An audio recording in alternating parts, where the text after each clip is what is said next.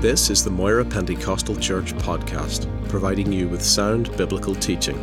New content will be available every week throughout 2015. We hope you will be encouraged, challenged, and blessed by this ministry.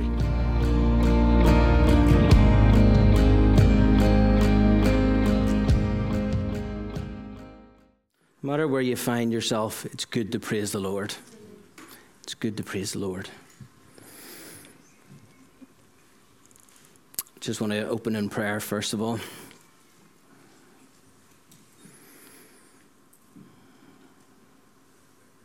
Father God in heaven, Lord, we worship you, Lord. We thank you, dear God in heaven, that it is your will to speak to your children. It's your will to communicate with us and to have a relationship with us, Lord. It's your will, Lord, to set us free. It's your will to set our feet upon a rock. It's your will, Lord God in heaven, that we serve you and worship you, Lord. We thank you for this night. We thank you for your word. We pray, dear God, that there'll be a word in season, something to hold on to, something to go on with, something that will give us hope for the future, Lord. God, we just praise you and we worship you. Have your way tonight, Lord, and be exalted in the message, Lord. Amen. If you have your Bibles with you this afternoon, this evening, tonight, if you could turn to Zechariah, it's in the Old Testament. If you get to Habakkuk, 3 books to the right. If you get to Matthew, 2 books to the left. There's no pages in my tablet. Praise the Lord.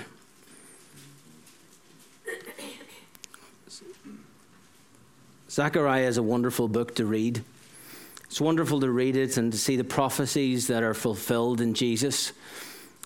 Here we are in the 6th century BC, and Zechariah is foretelling the coming of Christ often in ways that whenever you know the story of Christ from the Gospels and then you read Zechariah, you go, how on earth did they not see it? It's a wonderful book. It's well worth a read. I want to turn to Zechariah 1, verse 18. It says, "Then I raised my eyes and looked, and there were 4 horns. And I said to the angel who talked with me, 'What are these?' So he answered, 'These are the horns that have scattered Judah, Israel, and Jerusalem.' Then the Lord showed me 4 craftsmen, and I said, 'What are these coming to do?' So he said, 'These are the horns that scattered Judah, so that no one could lift up his head. But the craftsmen are coming to terrify them, to cast out the horns of the nations that lifted up their horn against the land of Judah, to scatter it.'" The title of my message this evening is "The Carpenters Are Coming." And I had to tell Brian at the desk there it wasn't the musical group from the 70s. Something more important than that. He said to me it would have to be a resurrection service if that was the case. The carpenters are coming. The prophet here is speaking to the people of Israel. If you remember, the land of Judah and Israel had split, and Judah in the south had been taken off into captivity. They'd gone off to Babylon, and a remnant had come back. A remnant had come back to Jerusalem to rebuild it, and under Nehemiah they'd rebuilt the walls. And he's speaking to the people, and he's talking to them, and you can imagine where he's at, what he's thinking. They'd been into captivity and they'd returned. He was paired up in some ways by the Holy Spirit with Haggai, the old grizzled prophet, an old man who probably had seen the original temple, had probably been around then, and he had started prophesying. And then after he had prophesied for only a matter of months, Zechariah came along. Maybe they knew each other, maybe they didn't, it doesn't matter. Zechariah came along, a young man, and he's looking at the city. And where Haggai was talking to the people, you have your nice houses, you have you've got you've done well for yourself, you've survived, but what about the temple of God? What have you done for God? You've sorted yourself out, but what have you done for God? And Haggai doesn't pull any punches, he's straight to the point. What about God?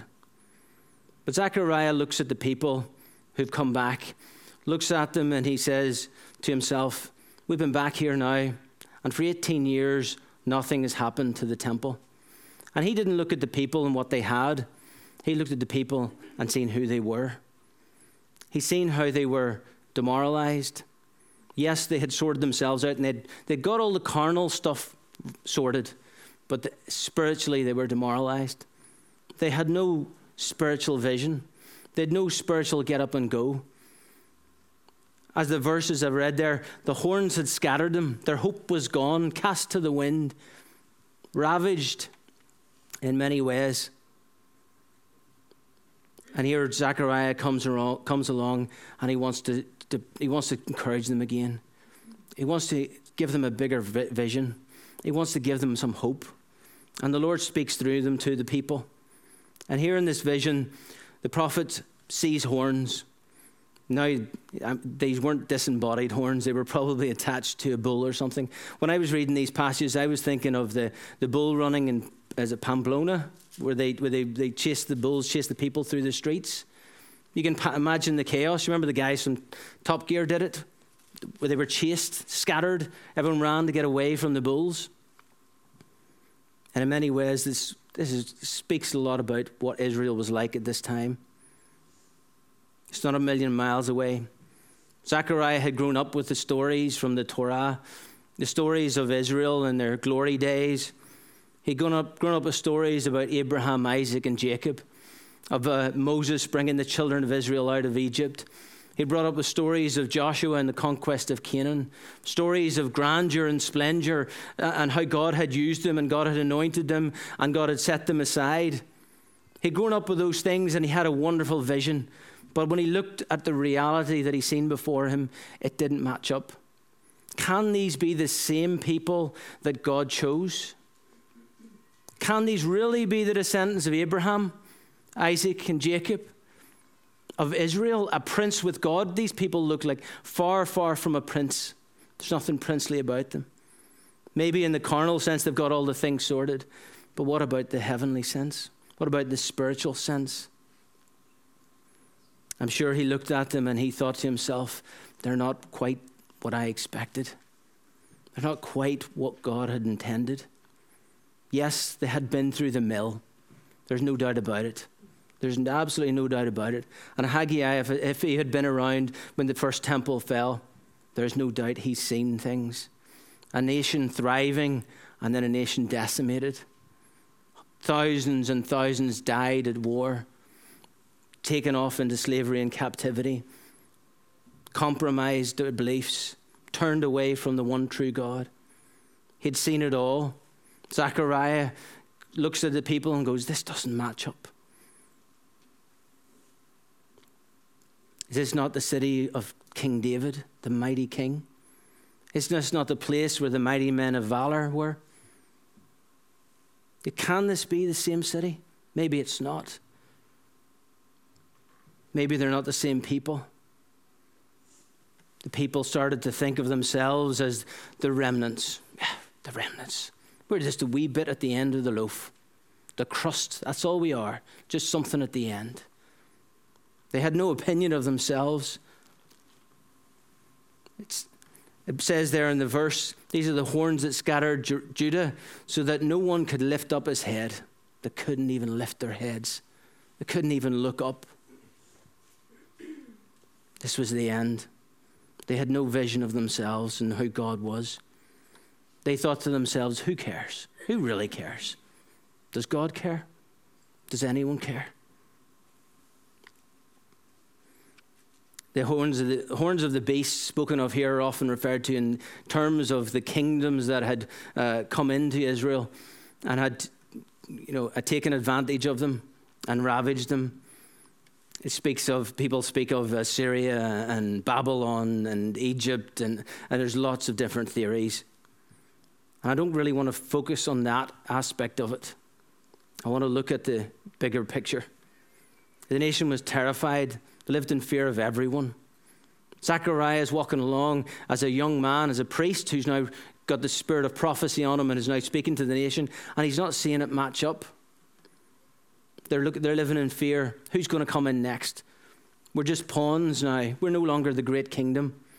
We're no longer a great people. Humbled, beaten down, under siege, and from without and within. Their own thoughts were defeating them as well. Have you been there in your own life? Have you been there when the enemy comes rushing in? And it doesn't seem like anything you can do can stop him. He's come in and he's knocked things over. All those dreams, plans, prophecies, verses that God had given you seems to go out the window. Are we not God's people? Are we not his chosen ones? Has he not set his love upon us? And yet, sometimes when we look at our lives and we go, but why did this happen to me? Why did this happen? We don't need to have a hold a post-mortem and why it happened. It happens. It happens. They come ravaging in the horns. They destroy. For all the best intentions in the world, sometimes they come in an avenue that we don't expect. But the horns come in. In this case, it says about the horns, there was 4 horns. Speaking of from all directions, there was no safety.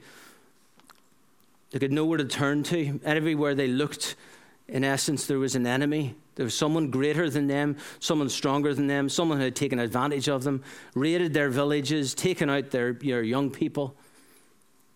And there was no safety. They were living in fear and anxiety and unbelief. Circumstances now told them things had changed. Circumstances now told them that you're not the people you once were. Circumstances now told them maybe one day you were, but today you're a different person, and for the rest of your life you'll be nothing more. Maybe you were the people of the great King David and Solomon the wise. Maybe you were at one point. Maybe that's something in the past. Not anymore. Not anymore. Now you're just our punch bag. And that's what the enemy does. The enemy comes in and he not only thumps you, he thumps you so hard that he convinces you that he can thump you anytime he wants. Anytime he wants. That's what a bully does. They're told not to dream. Don't dream too big. Do not hope too much. Imagine the worst and all the surprises in your life will be good. Have you heard it? I've heard people say that. Unsaved people mostly, but I've heard people say it. The children of Israel were shell-shocked. Yes, they had things in the carnal, right? And we can have things in the carnal looking all nice and pretty. But in the spiritual, they didn't look up. Their heads were down. All they seen was the dust, the ruin. It's the enemy's plan to make you into a big old spiritual waste of space. He wants to drive you out of church, drive you out of fellowship with other believers. He wants to drive you out of the worshiping. He wants to drive you out of the prayer room, drive you away from the Bible, and drive you out of the presence of God. That is his ultimate goal. And he will stop at nothing to do it. And he'll stop at nothing to convince you that once you're out, you'll never get back. But that's the lies of the enemy. That's the horns of the enemy. And that's what it is. It's a lie. He wants to wrap you up in so much baggage and luggage that you cannot even imagine what it is to travel in the kingdom of God. I thought that was good. God has got bigger plans. He wants to wrap us up in fear. The enemy does. He wants to convince us that there's nothing. What are the horns? Now, to each person, horns can be different things. They can be fear. They can be carnal thinking. They can have issues with our health, issues with our family, issues with our jobs. There can be so many things that are having their way with us. So many things that can come in unexpected, out of the blue, out of left field, in a way that we never expected. Things can come in and they can rip and tear. because we weren't expecting it. I don't need to list the horns, what they could be in your life. We've all got issues. We've all got people we love who are far from God. I tell you, nothing rips more than someone that you love who's not walking with God. Nothing hurts more. But we can't let the horns of the enemy dictate how we live as the children of God. We can't let the horns and the lies of the enemy be the thing that overshadows our life. We can't put that banner over our life, a failure in this regard. We can't let the enemy do that. The enemy will willingly do that, because then he'll convince you, you're a failure there, you're a failure there, you're a failure. And that's all he'll ever shout, you're a failure there, you're a failure there, you're a failure. And that's not true. A friend of mine was asked at one point to speak on the BBC, and he was going to address the subject of the occult and Wicca and things like that there. And he said, I'm not going to do it. He says, I don't want to attract that kind of attention. I thought to myself, I can understand, being apprehensive if you know you're going to tread into territory that the enemy rules. I can understand an apprehension. But just as the children of Israel had done, they had forgot that they were the children of Israel. They had forgotten that they were the people of God. Do we forget that we are the people of God?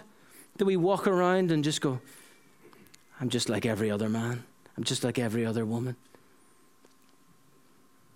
This is not the way that we should be thinking.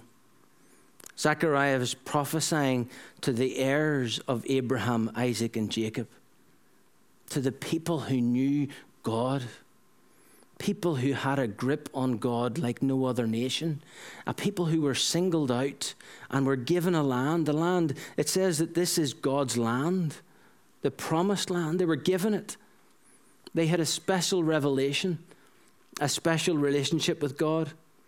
These were the descendants of Moses and Aaron, of Joshua, Gideon, Barak, Samson, David, and Solomon.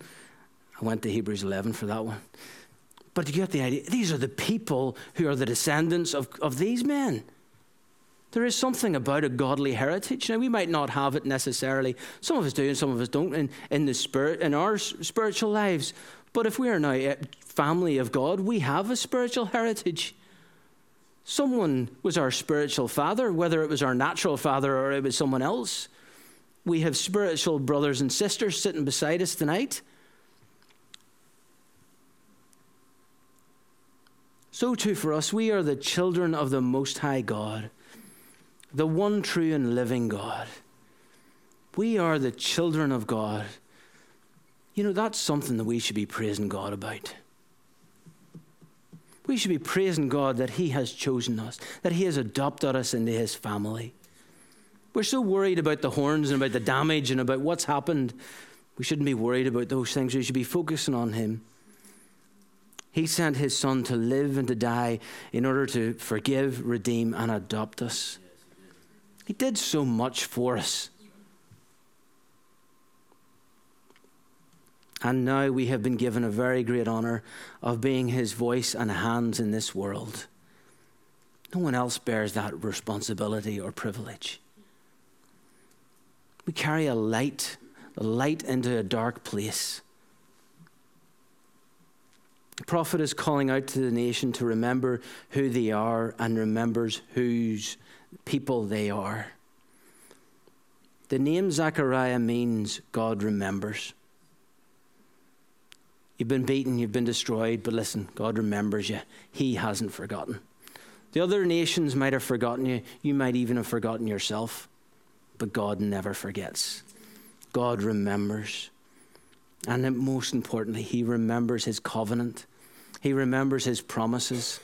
He remembers those things that He has told you in the secret place. He remembers those verses that He opened up to you and give you a lifeline and hope for the future. Zechariah 1 verse 20 there says, Then the Lord showed me 4 craftsmen, and I said, What are these coming to do? So he said, these are the horns that scattered Judah so that no one could lift up his head. But the craftsmen are coming to terrify them, to cast out the horns of the nations that lifted up their horn against the land of Judah to scatter it, to terrify them, to scatter them, to destroy them, even the memory of their reign of fear.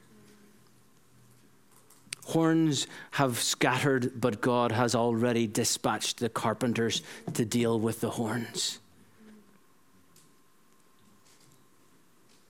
We try and work it all out, and we can't. Sometimes we just can't. Doesn't matter what we do, we can't work it out.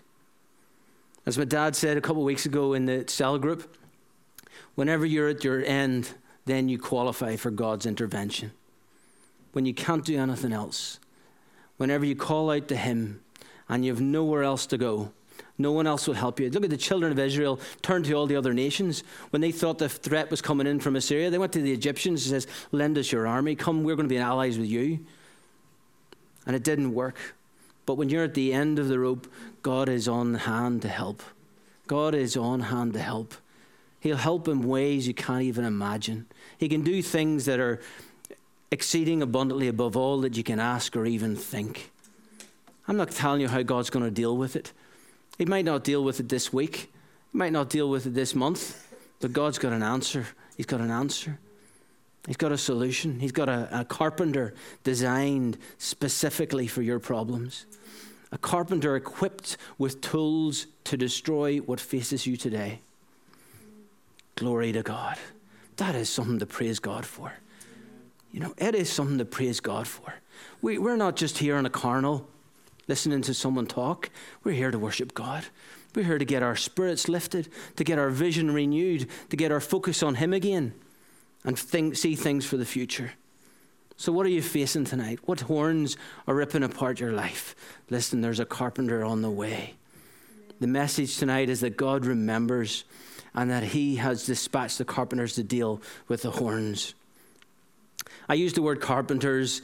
The word there that says carpenters or smiths or craftsmen, you can take it in any one. The idea is someone who's skilled with equipment to perform a task. We're not talking about someone who's delicately going to do something. It's not that image. It's someone who's going to come in and blatter it. You know, get a good old Irish screwdriver and sort it out. C.H. Spurgeon said, "He who wants to open an oyster must not use a razor. For some work there needs less daintiness and more force. Providence does not find clerks or architects or gentlemen to cut off horns, but carpenters. The work needs a man who, when he has work to do, puts his whole strength into it and beats away with a hammer, or cuts through the wood that lies before him with might and main. Let us not fear for the cause of God. When the horns become too troublesome, the carpenters will be forthcoming to the fray." Praise the Lord. Praise the Lord. Praise the Lord. Thank God he's got a solution for our problems. Thank God that he can help us when the enemy comes in. Thank God that we're not on our own. We're bought with a price. Isaiah 65:24 says, "Before they call, I will answer, and while they were yet speaking, I will hear." Thank the Lord, I'm not just talking to myself. Thank the Lord, I'm not just praying in the empty space, but he hears. And before I call, he will answer. And while I'm yet speaking, he will hear. The children of Israel were not even looking for a solution. It wasn't even on their radar. These are the horns that scattered Judah so that no one could lift up his head. They couldn't even muster up a Holy Ghost amen. They couldn't even do a thing. The temple sat for 18 years. Yeah, we'll get around to it. They couldn't even muster the enthusiasm. They had buried their heads in the sand. 18 years of liberation, and still they were slaves. 18 years after freedom, and they were still bound. They could not see anything beyond the things their enemies would do to them. As I said there, the enemy showed them the vision of them hitting them. "I'm going to beat you. You've been defeated. And that's all the enemy showed them, and that's all they could see. I am defeated. I am defeated. I am defeated. I am defeated. We have no effort. We have no resources. We have no abilities. But I tell you, it's not right. They estimate that 2 in 10 of those who returned from the captivity was of the priesthood. 2 in 10 were of the priesthood, which means 2 in 10 were religious people who knew about God, who knew about their ancestors, who knew about what God had chosen them to do. 2 in 10. They were not talking here about carnal people. We're not talking about people who just took the notion, I'm a secular Jew, I'm just going to go home. These were people, 2 in 10, 20% were, let's go and do it. Let's go conquer the land. Here they are. We're defeated. But still they were looking at the enemy showed them. They believed it over and over again. We have to avoid the temptation to believe that our current situation is as far as we will go. We have to avoid the temptation to believe that things will never change. We definitely have to avoid that temptation. As people of God, as people of faith, as believers, we have to believe the right thing. The lies of the enemy is that things will never change. They'll never get better. You know what? You've been defeated there, so don't even try and fight there again. But that's not the way God works. That's not the way he works. God's in the business for changing things. He's got carpenters. Sometimes you just have to, you just got to trust God and he will remember you. Praise the Lord. I'm so thankful. It's not that he forgets us, but to us in our flesh, we feel forgotten. And that's what the enemy convinces us, that we are forgotten. It said there in Zechariah, the first verse of verse 18 of Zechariah 1, says, then I raised my eyes and looked. So you had the children of Israel who had not lifted their heads, and you had the prophet who raised his eyes to look. If you keep your head down, you're not going to see nothing. I'm talking spiritually, you're not going to see nothing. If you keep your head down, you'll only see this. You'll only see that defeat. You'll only see that graveside. That's all you'll see. You'll see defeat. But if you lift your eyes, the prophet lifted his eyes, and he was telling the children of Israel, you need to lift your eyes. So do we. We need to lift our eyes to God. The idea was they stopped focusing on what the enemy's horns were doing, and they started focusing on God. And in the meantime, the carpenters came in. The carpenters came running with their tools ready to go to work.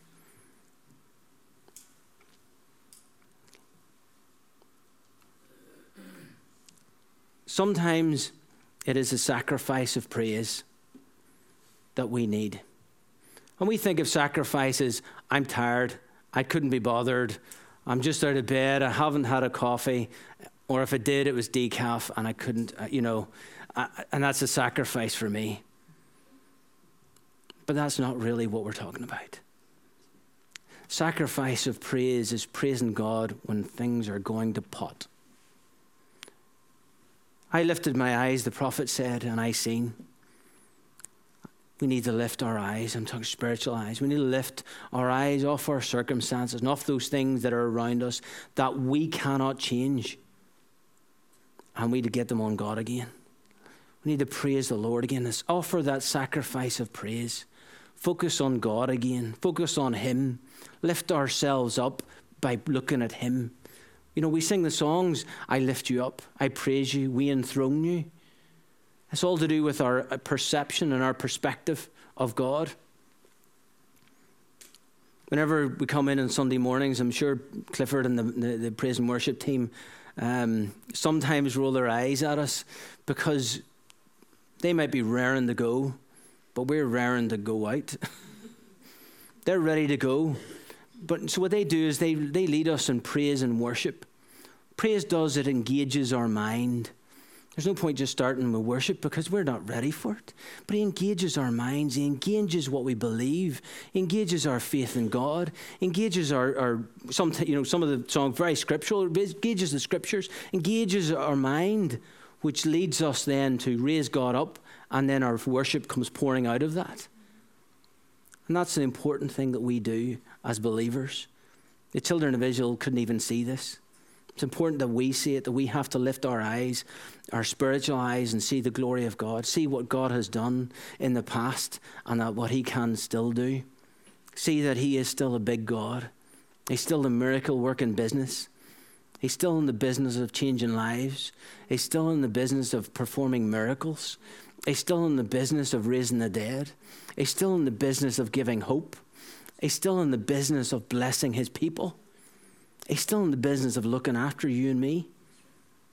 He hasn't changed his plans. He hasn't changed himself.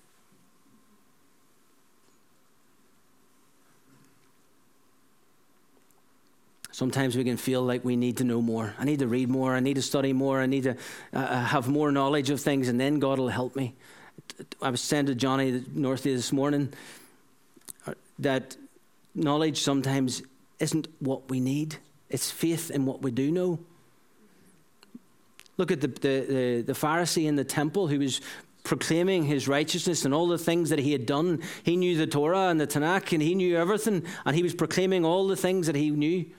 And then the publican came in who knew nothing, and he said, Lord, forgive me, I am a sinner. He didn't need to know anything. We need to just trust him, trust what we know about him, trust his character, trust that he's the God who does not change. And you know what? Say that. You need to say it sometimes. You need to voice that. You know, faith comes by hearing, and hearing by the word of God. You need to say that. You know what? I'm not even going to look at that. God is a good God. God is a good God. Thank you, Lord. Thank you, Lord. Thank you, Lord. Praise you, Lord. Praise you, Lord. Praise you, Lord. You're the King of kings and Lord of lords. You're my God, my Savior, my Redeemer, my help, my ever-present help in time of trouble. You're my shield and my buckler, my high tower that I run into. Your perception of those things will change. The carpenters will get to work on them whenever you lift him up. In Luke 12, it talks about, I'll just read a few verses, don't need to turn to it. It says, we're very familiar with this. It says, he said unto his disciples, therefore I say unto you, take no thought for your life, what you shall eat, neither for the body what you shall put on. The life is more than meat, and the body is more than raiment. If then God so clothe the grass, which is today in the field, and tomorrow is cast into the oven, how much more will he clothe you, O ye of little faith? But rather seek ye the kingdom of God, and all these things shall be added unto you.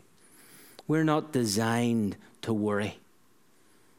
We're not designed to carry the worries for tomorrow, today. It'll wreck your life. It'll give you anxiety and stress. It'll raise your blood pressure and do all manner of things to you. It'll take the joy out of today. He's given us grace for today, but you can't borrow from tomorrow's grace. He says, do not worry about tomorrow. Doesn't want us to just walk around with our fingers in our ears, closed our eyes, sort of like I watch some movies. If I know there's a movie and it's going to have it might be, someone's going to die or something like that, I get very squeamish. And God doesn't want us to do that in the spiritual sense. He doesn't want us to plug our ears and cover our eyes and just go, it's all going to go away. He's saying, don't worry about it, because I'll worry about it. Don't worry about it, because I will worry about it. We give him our heart. We give him our soul. We give him our all. Didn't we? Come and have my life. Take my life. It's his responsibility to look after us. We don't need to worry about the details of how he'll do it. Yes, we need to be wise. We need to be prudent. We need to be thoughtful. But we can trust him, because he has not changed. Worry does not change the outcome of our circumstances. Worry does not change the horns that the enemy sent in. Only praise can do that. Praise the Lord. The 4 horns have 4 corresponding carpenters.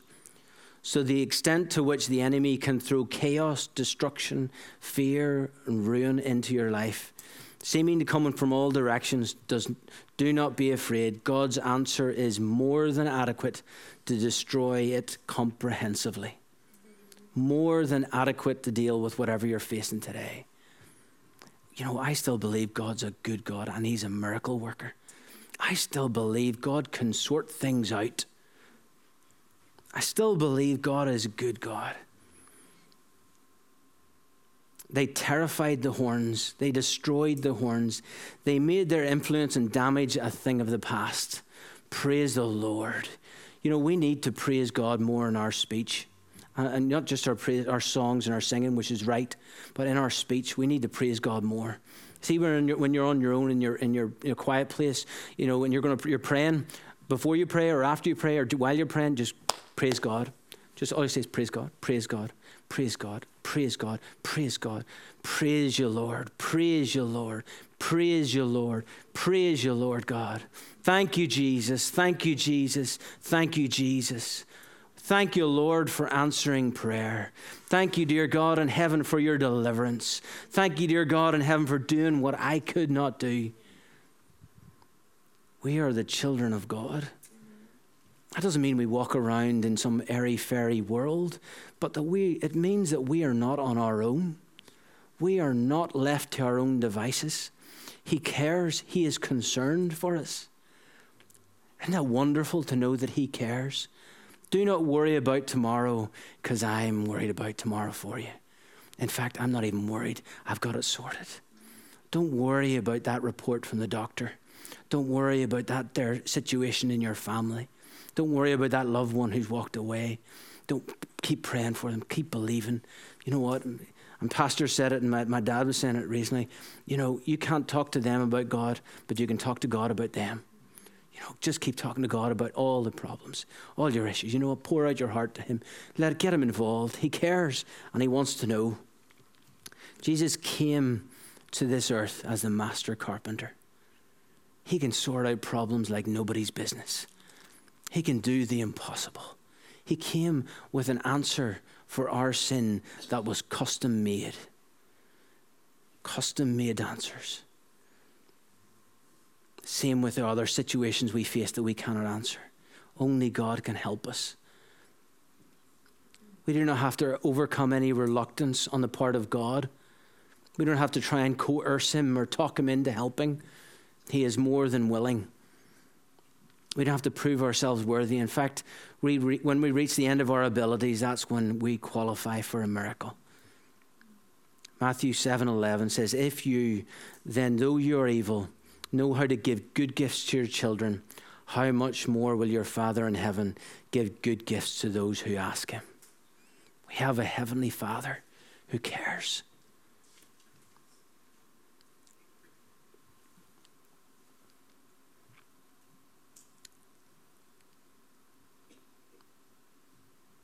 God is a good God. Another verse, but I think that's all I need to say. I think I've made a point. We are not alone. The defeat that the enemy would desire to have you to remember and indelibly etch into your psyche is not of God. It is not permanent. The enemy's defeat is not permanent in your life. His defeat over you, the defeat you've suffered at his hands, is not permanent. It's not permanent.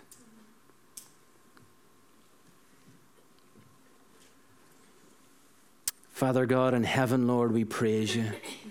We glorify you. We lift your name up high. Lord, we give you our future. We give you our lives, Lord. We give you our souls. We give you our eternity, Lord God. We ask you into our hearts, Lord God. And Lord, as our Heavenly Father, we know that you're capable, well capable of taking care of us, Lord. We know, dear God, in heaven that you are our God and that you are King of kings and Lord of lords. As our God, we know, Lord, that you have got us answers for our problems beyond what we can see, Lord.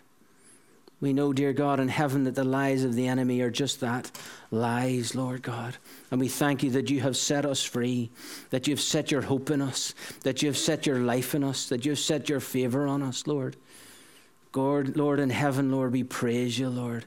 We thank you, dear God, in heaven, for your hand in our lives. We thank you for working it out, Lord, working out all the details, Lord. We thank you, dear God, in heaven, that you can do exceeding abundantly above all that we can ask or even think. Lord, we praise you and we glorify you. We thank you, dear God, in heaven. In your name we pray. Amen and amen.